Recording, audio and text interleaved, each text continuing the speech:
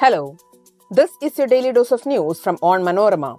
I am your host, Susan Jo Phillip, and these are the major news stories of the day. We begin with news on Manipur. The Justice Geeta Mittal panel, set up to oversee relief and rehabilitation of the victims of ethnic violence in Manipur, has filed its report to Supreme Court on the loss of ID proofs of victims and the compensation scheme. Staying with courts, the High Court of Kerala has dismissed the petition moved by actor Dilip seeking to adjourn the hearing on survivors' complaint over unauthorized access of a cell phone memory card.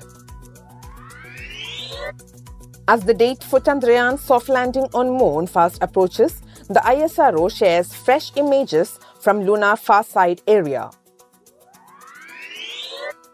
Reiterating that India imposes high tariffs on American companies that manufacture motorcycles and cars, former US President Donald Trump said he would slap reciprocal tax if voted to power in 2024. And 30,000 households in Canadian province of British Columbia have been asked to evacuate due to wildfires. Let's get into the details.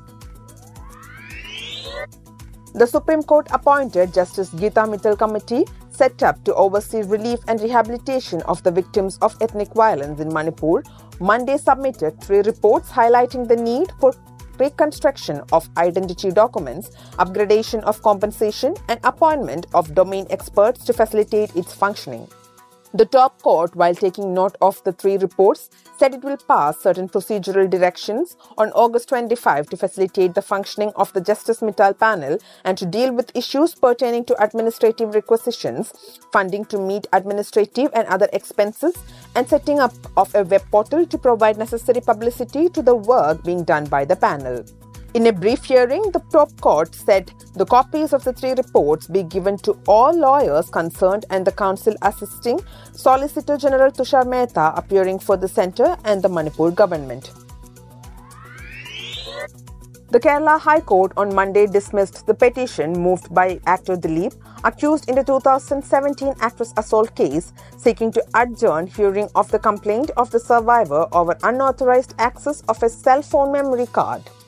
In the complaint, the actress demanded the High Court's intervention in the alleged unauthorized access of the memory card, which is a crucial evidence in the case.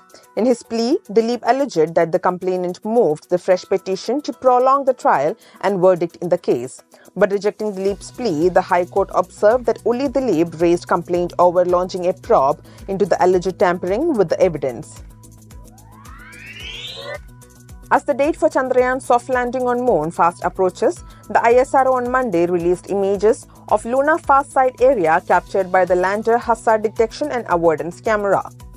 The far side of the Moon faces away from the Earth. This camera that assists in locating a safe landing area during the descent is developed by Ahmedabad-based Space Application Center, a major research and development center of ISRO. According to the space agency, to achieve the mission objectives of Chandrayaan-3, several advanced technologies are present in the lander such as LHDAC.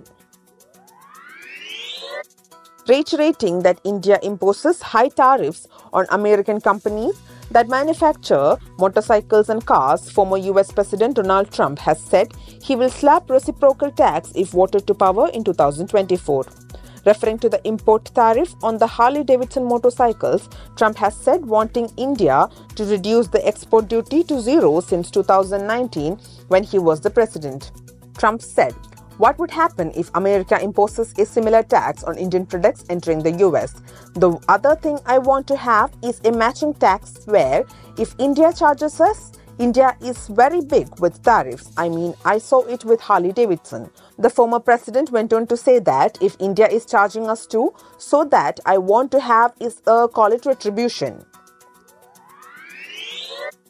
Nearly 400 wildfires raging in Canada's British Columbia province have prompted the evacuation of at least 30,000 households, while another 36,000 are currently under an evacuation alert, the media reported on Monday.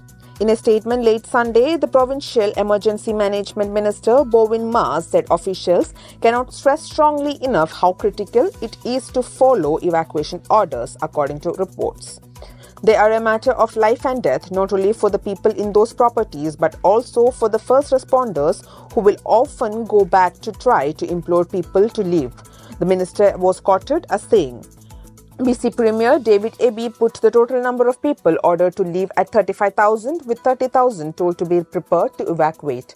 The grim development comes after two massive fires in the province's Shuswap region merged overnight, destroying houses and other buildings. That brings us to the end of this episode. Thanks for listening to Daily News Dose, hosted by me, Susan Jo Philip. Daily News Dose podcast is produced by Vishnu Muralidharan with technical production by Idea Brew Studios. Follow Onmanorama.com for detailed updates on the latest news and be sure to come back tomorrow.